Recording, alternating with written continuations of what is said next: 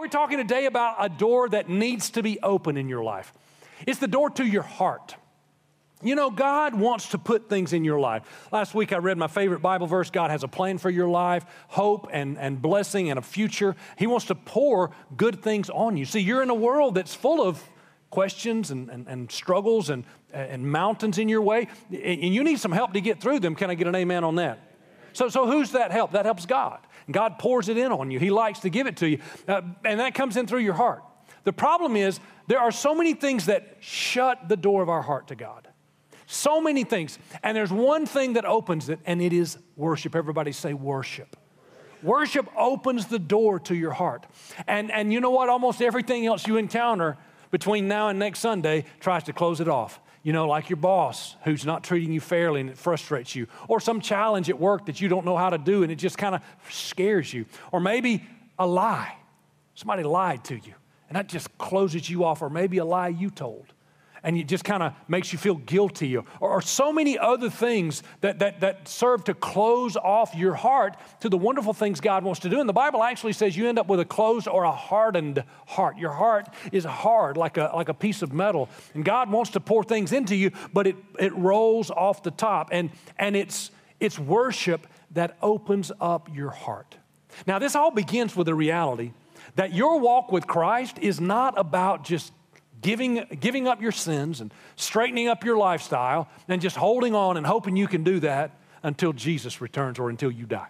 See, that's what a lot of people think their Christian faith is. Some of you grew up in that church where it's all about, man, coming to grips with the fact that you're miserable and terrible and you're a sinner and you're ashamed of all your sins and you come to the front and you pray and your sins get forgiven, and then for the rest of your life you try to quit doing those sins, right?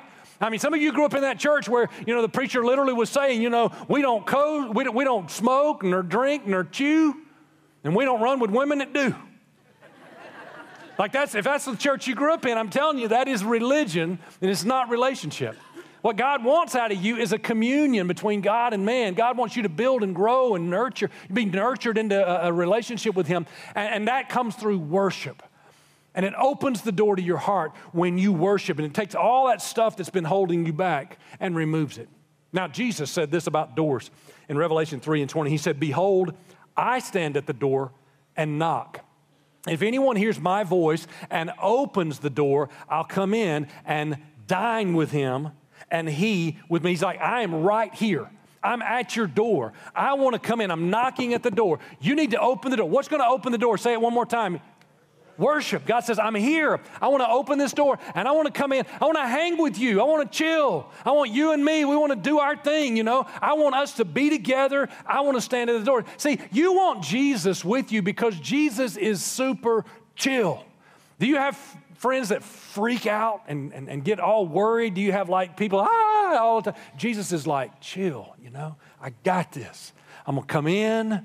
We're going to chill, we're going to sit, we're going to hang. It's going to be okay. Remember when Jesus is on a boat and a hurricane comes up? You know what Jesus is doing? Chilling, sleeping. He's taking a nap. It's like, Jesus. He woke up and he's like, hey, waves, wind, chill. And it all cooled down, right? That's who you want on your boat. Can I get an amen?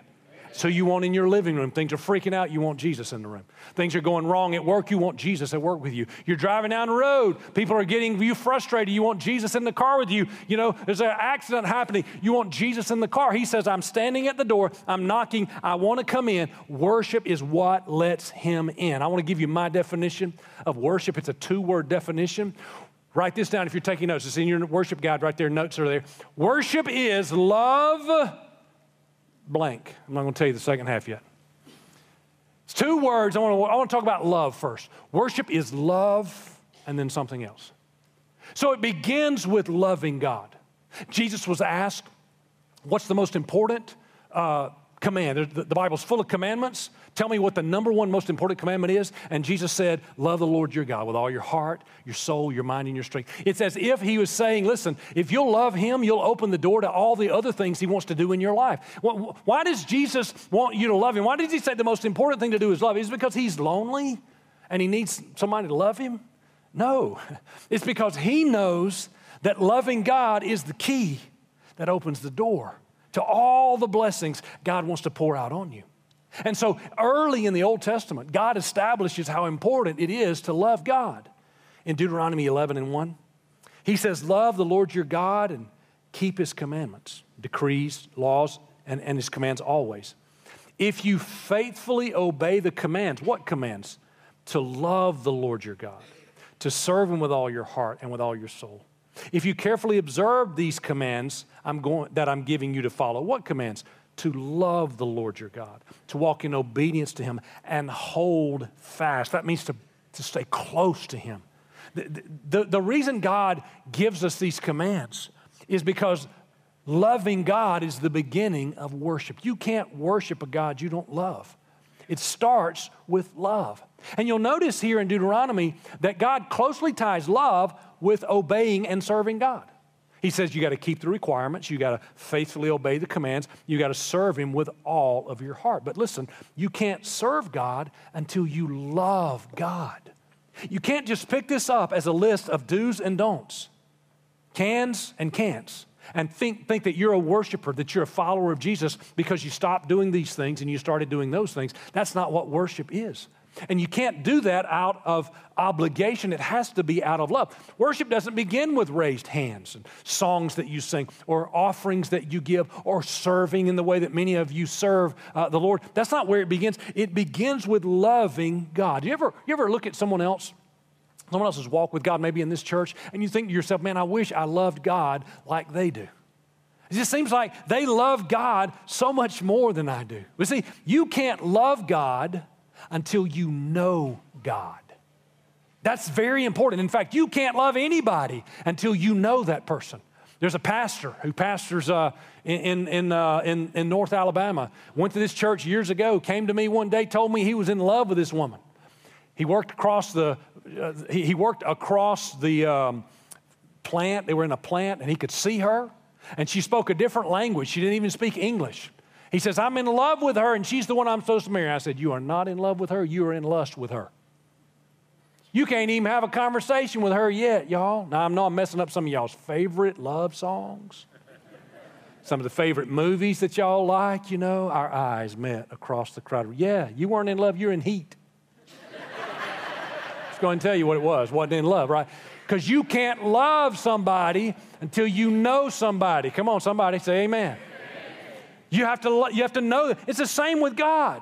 You got to get to know him. Now, when you come to God, you start with a hardened heart, and God gives you a new heart, a heart that is capable of loving God. Deuteronomy 30:6 says, the Lord your God will circumcise your hearts and the hearts of your descendants so that you could love him with all your heart and all your soul and live. Well, what does it mean to circumcise your heart? You guys know what it means to be circumcised. We have kids in the room. We won't explain that right now. You're welcome. But it's a biological reality that part of your body makes babies, okay? And when God told Adam and Eve, here's my command to you, be fruitful and multiply, it just made a whole lot of sense that God would require men to say, you know what, God, in the area of flesh, all right, I'm going to cut off the flesh so that my heart can be right with you. That's what the whole thing about circumcision is. In a nutshell, to explain why that whole thing is such a big deal to the Jews is because at the very beginning they were saying, you know what, and you want to walk up to a man who's never heard of that before? You know,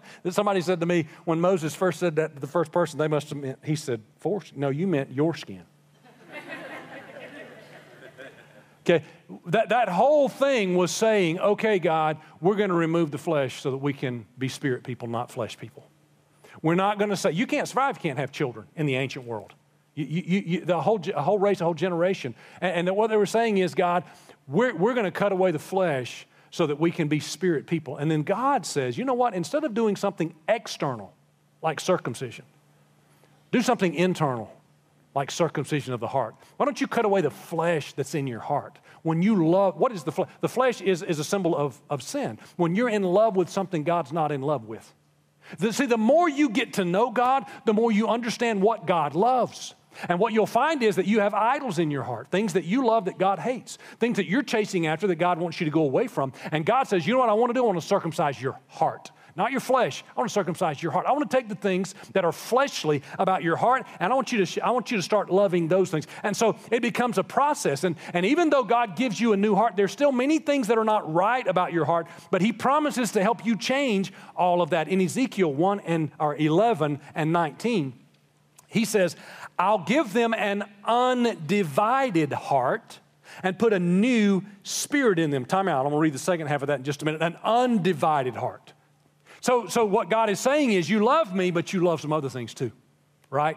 Can you say amen if you love God, but you probably love some things you shouldn't love? Let me hear an honest amen, right? And God says you have a divided heart. So you do love God, but you love other things too. And so they begin to compete with your love for God. And they begin to undermine your walk with God, and it's going to keep you from knowing him, right? You can't spend time with God. You can't know God if you're embracing things that God doesn't want you to have. And so he says back on verse 19, I'll give them an undivided heart, put a new spirit in them, and I'll remove from them that heart of stone because it can't be changed.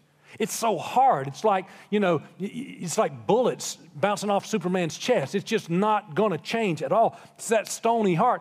And I'm going to give them a heart of flesh. Now, this is exactly what God does to begin the process of you falling in love with him. Now, that's a process. It's happening. You're spending more time with God. You're learning to love God. Your love is growing with God. And still, you might look at another person, you say, that person loves God a lot more than I do. Why is that? Why does that person seem to love God more? Well, you know what? There's some spiritual giants in this church. I'm not going to lie to you. They can be intimidating if you measure your walk with God up next to theirs, which is never a good idea. But you look at that person and you go, man, you know what? They've been serving God a long time, maybe a lot longer. Maybe you just started serving God. Maybe, they've been going with God and in the direction of God and away from the direction of their flesh a lot longer. And so let me tell you why sometimes it seems like somebody loves God more than you do. Two things. I put these in your notes so you could write them down and remember them. First of all, love grows. You need to know that about love. Love grows. I'll explain it like this. Raise your hand if you are a parent. You ever had a child? Raise your hand if you're a parent. All right. When you had that child, the very first day you held that child in your hands, here's what I know. You had a measure of love for that child that you never knew was possible in your life. Can I hear an amen to that? It just, like, you just couldn't believe. Now today, do you love that child less, the same, or more? You love them more, right? You might not like them right now. But you love them more because love grows. And when you spend time with each other, your love grows. And when you get to know each other more, your love grows. You've seen that in your own relationships with your spouse. Love grows. You have to communicate for your love to grow. So maybe you're new in the Lord, and so your love is going to grow. You're going to start, and you love some other things besides God, right? Okay, you love Netflix, okay? You might love alcohol a little bit more than you ought to. You might love looking at things that God doesn't want your eyes to be on, ladies and gentlemen, right? There's some other things you love. The more time you spend with God, the more love you'll have for him and less love you'll have for those other things. The more time you spend with those other things, the less love you'll have for God and the more love you'll have for those other things. Does that make sense? What I want to do is love him more. I want to communicate with him. I want to talk with him. And that door is open through what? One thing, worship. That's what opens the door for me to communicate with God. I want to spend time with God. So love grows. Here's the second thing about love you need to know is love leaks. It does. It leaks out. Some of you have experienced this in your marriage. When you don't invest time in that relationship, when you don't communicate, love leaks out. That's why, by the way, we're going to have a number of marriage small groups. I'm really excited about that. A lot of you need to get in marriage groups. It will bless your marriage. It'll help you so much. There's so much good curriculum that we have available to help you lead a marriage group. By the way, you don't lead a marriage group because you have a perfect marriage. You don't lead any group because you're perfect in that area of life.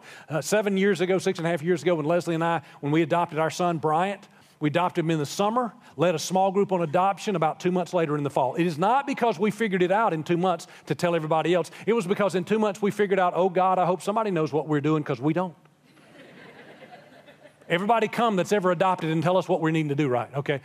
Sometimes that's what a group is for. You just get connected with people. You learn together. You grow. The Bible says like iron sharpens iron. One believer sharpens the other believer. And so don't sit back and go, I can't be a leader of anything. I don't know what I'm doing. Sometimes that's why you need to lead. Maybe somebody will show up who does, right? So you know what? Love grows the more you spend time together. The more you communicate with each other, and the less you do that, the more it begins to leak. Let me tell you why else love can leak, your love for God can leak out, because of idols in your life. An idol is something that you love that God hates. An idol is something that you value so much that you end up valuing it over God. You're making a choice for this over God. You know this is wrong, you choose it anyways. What is the standard of right and wrong? It's God.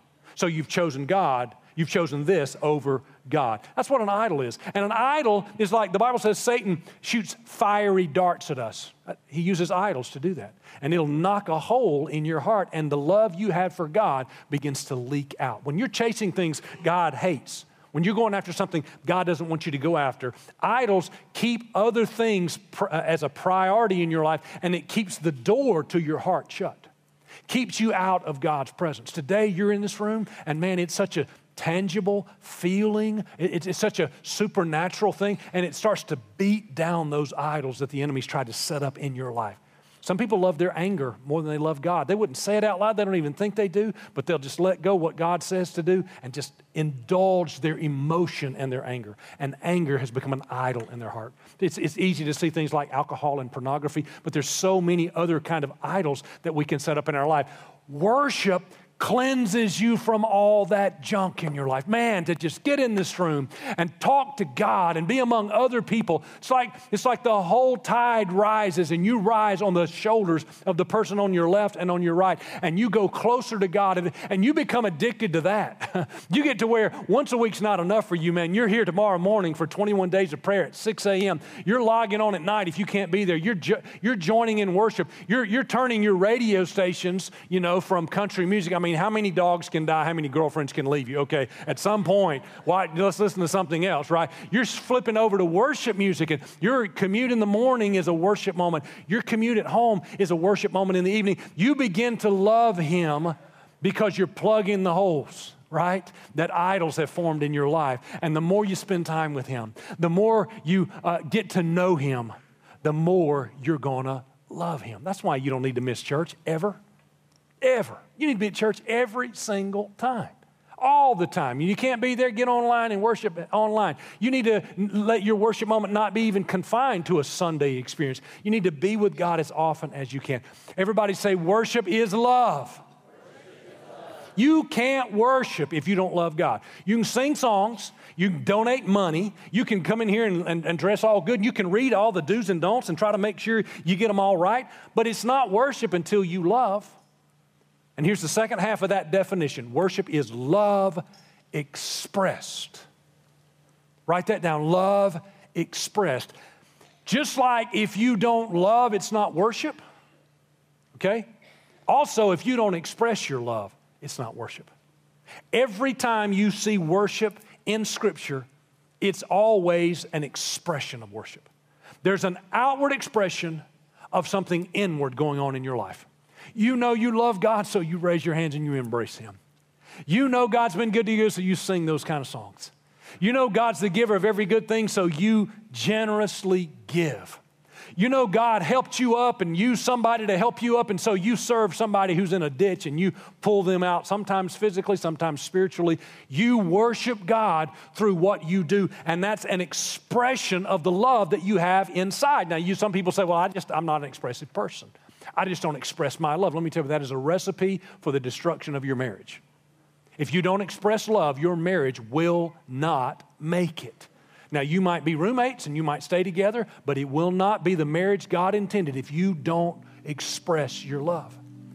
If you're a parent and you don't express your love to your children, you are damaging your children. You're harming your children, okay? If you're a father especially, it doesn't come easy for us. We're gruff and we're tough, and we like to show you that we love you by letting you stay living in the house and eat our food. But if you don't go beyond that and express your love to your children, they'll begin to think there's something wrong with them. and it's their fault that you don't love them. They'll think wrongly that you don't love them. Then they'll think wrongly further that it's their fault that you don't love them. All that is solved when you express your love. Worship is love expressed. You do the same thing with God. You express your love to God. If you grew up in a family that didn't express their love, it's a dysfunctional family. You don't need to pattern your family after where you came from. There may be wonderful people in that family. They gave you a lot of good things. That just wasn't one of them. Okay? On the count of three, everybody say amen. 1, 2, 3. I just need a little encouragement because I got mean there for a little while. But it's true. Worship is love expressed. So let's go to the first place worship is mentioned in Scripture. It's in Genesis chapter 4. Adam and Eve, the first family, had sons, Cain and Abel. Cain killed his brother Abel. And out of the seed of woman is going to come the Son of God, Jesus. And so God didn't want his son to come from the lineage of the murderer Cain. Which is kind of funny because he came from a lot of other murderers, but just not Cain. So there's a new son born, and his name was Seth. And out of Seth's lineage, Jesus was born. And out of Seth's lineage, worship is instituted. Watch this. It's in Genesis 4:25. And I'm going to get distracted. I'm going to go ahead and tell you I'm going to chase a rabbit right here because I can't overlook it. Verse 25, and Adam knew his wife again, and she bore a son and named him Seth. For God had appointed another seed for me instead of Abel, whom Cain killed. I'll read the rest of that later. Adam knew his wife. Everybody say Adam knew his wife. He knew his wife, and she bore him a son. Okay, so you understand, you don't have to be a Bible scholar to understand what God means when it says he knew his wife, because she bore him a son, right? I don't have to paint you a picture, right? He knew his wife. See, you can't love someone that you don't know. Did you know that? You can't love somebody until you know them. And see, our culture is running like an engine with the throttle stuck on wide open with no brakes on it, away from love into a filthy substitute for love called lust. And people are trading intimate relational knowledge, real intimacy, for something cheap and counterfeit. The Bible says Adam knew his wife. It didn't say Adam hooked up with his wife. They hooked up. She got knocked up. Y'all look all holy like you ain't heard that on Netflix this morning before you came to church. I don't do that. If you're looking for the preacher that's fake, you came to the wrong place. I don't do fake, okay? This is our culture. This is the culture we live in. This is why young people today don't think anything about having sex on a date or before marriage, because our culture has degraded to a subhuman form what God created to be this beautiful, intimate knowledge, intimate relational knowledge. Adam knew his wife, but you hooked up. You traded a diamond for a piece of dirt. I don't mean to hurt your feelings. I thank God that he forgives us for that. I thank God that we can start fresh. Young people, I believe in a thing called secondary virginity. If you fail God in that area, you just start over. You're clean and you're fresh. But can I just preach while I'm here on this verse? Can I just preach? Is that all right? 3 people back here want me to preach on this. The rest of y'all going to have to stay. See, this is why you don't have sex outside of marriage. It's not because God wants to take something from you. God's over here working out the most beautiful gift for you. And you're over here making your own homemade version of it that is a piece of junk. And God's going, no, don't do that. This. See, we misunderstand. We think that this book's full of do's and don'ts, and man, I'm about to have fun. And God took it away from me. No, you're about to make a mess. God was making a masterpiece. Don't choose your mess over his masterpiece. It's like this, you know, we're on a 21-day fast. My family is into week 8, or day, it's felt like week 8. Day 8. And so we're getting hangry, you know what I'm saying? It's getting rough around there sometimes. And I shouldn't even bring this place up, but I don't know a better way to illustrate my point. Our favorite place to go eat. You ever been to a Brazilian steakhouse? Whew. See, that's the way God intended meat to be consumed, right there. That's how I know that God's, not a vegetarian, because he wouldn't have created Texas Day Brazil if he was, y'all. Man, they make it, you get a little green circle, and they tell me it's red on the other side. If you don't want any food, you turn it over. I've never seen the red side. They just keep bringing it. It's a terrible thing to talk about right now. And I usually need assistance to get up and get out if it's over. By the way, if you are on a 21-day fast, don't end your fast there. I can tell you why, but it'd be gruesome, and I don't want to graphic. But hooking up, instead of knowing someone intimately, knowing your spouse intimately, let me make that very clear. God's plan is that you intimately know your spouse after you're married. Man's plan is you hook up casually whenever you want. That's like you're on your way to Texas Day Brazil, and instead you eat 2 bologna sandwiches on your way down there. That's the difference in hooking up and being intimate with the person God chose for you. Is that okay? Can I get an amen to that truth right there? And God says, Adam knew Eve, and he created a son named Seth. And out of that beautiful union, the beginning of worship happened. Let's read the second half of that verse. And as for Seth, to him also was born a son, and they named him Enosh. And then, everybody say then, right then, men began to call on the name of the Lord. That's when worship began. Prior to that, every time God's talking to man, it's God saying something, man's responding. There's never a moment before that where man initiates a conversation or a worship moment with God. Never. It's always, Adam, how did you know about that? Well, I messed up. Adam, where were you? Well, I was hiding because I was naked. Adam, who told you were naked? Oh, it was religion. It modeled our version of religion today. I'm going to come on, make sure I don't do anything wrong, make sure God's not mad at me. But in this moment, man begins to love God. The Message says that's when men and women began praying and worshiping. The NLT says at that time, people first began to worship the Lord by name. See, worship is you initiating a conversation with God. And I hope some of you have been here 2 Sundays in the decade of the 20s.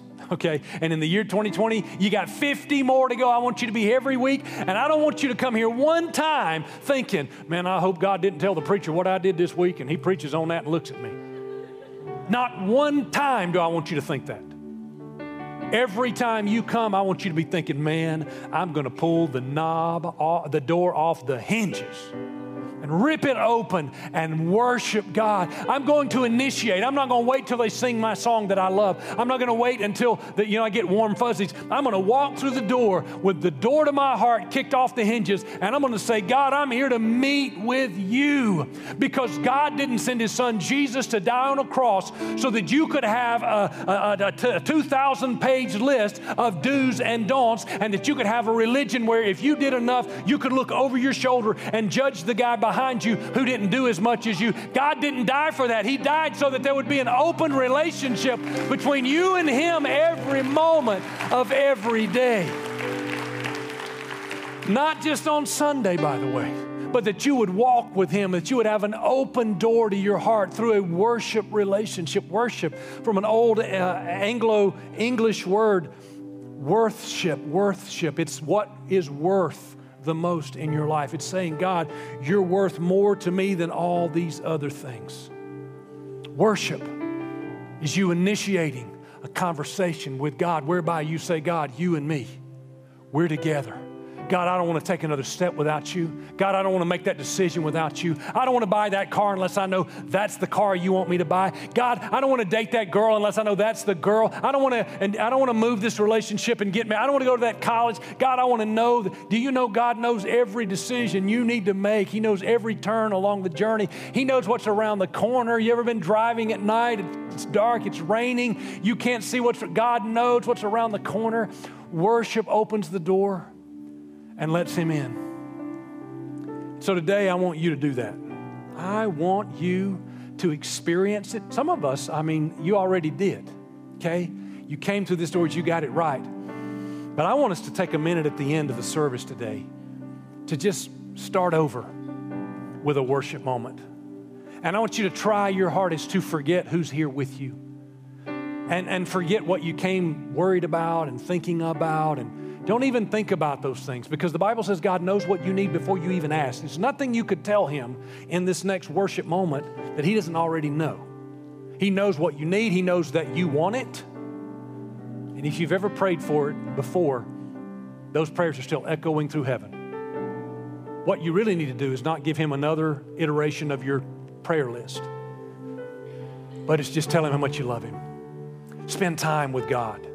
Take a moment and just embrace him. Wait on a transfer from heaven, you know. In worship, God will say something to you at the, about third or fourth day of 21 days of prayer. I was standing right there when God started saying something. I say started because I'm still marinating on what he was saying to me, and I love that. I can't wait for that. You know, a year ago, God told me to start taking stupid pills. Some of y'all thought I was stupid enough. God didn't think so. Take more pills. And out of that came a mission a 3-year mission for this church.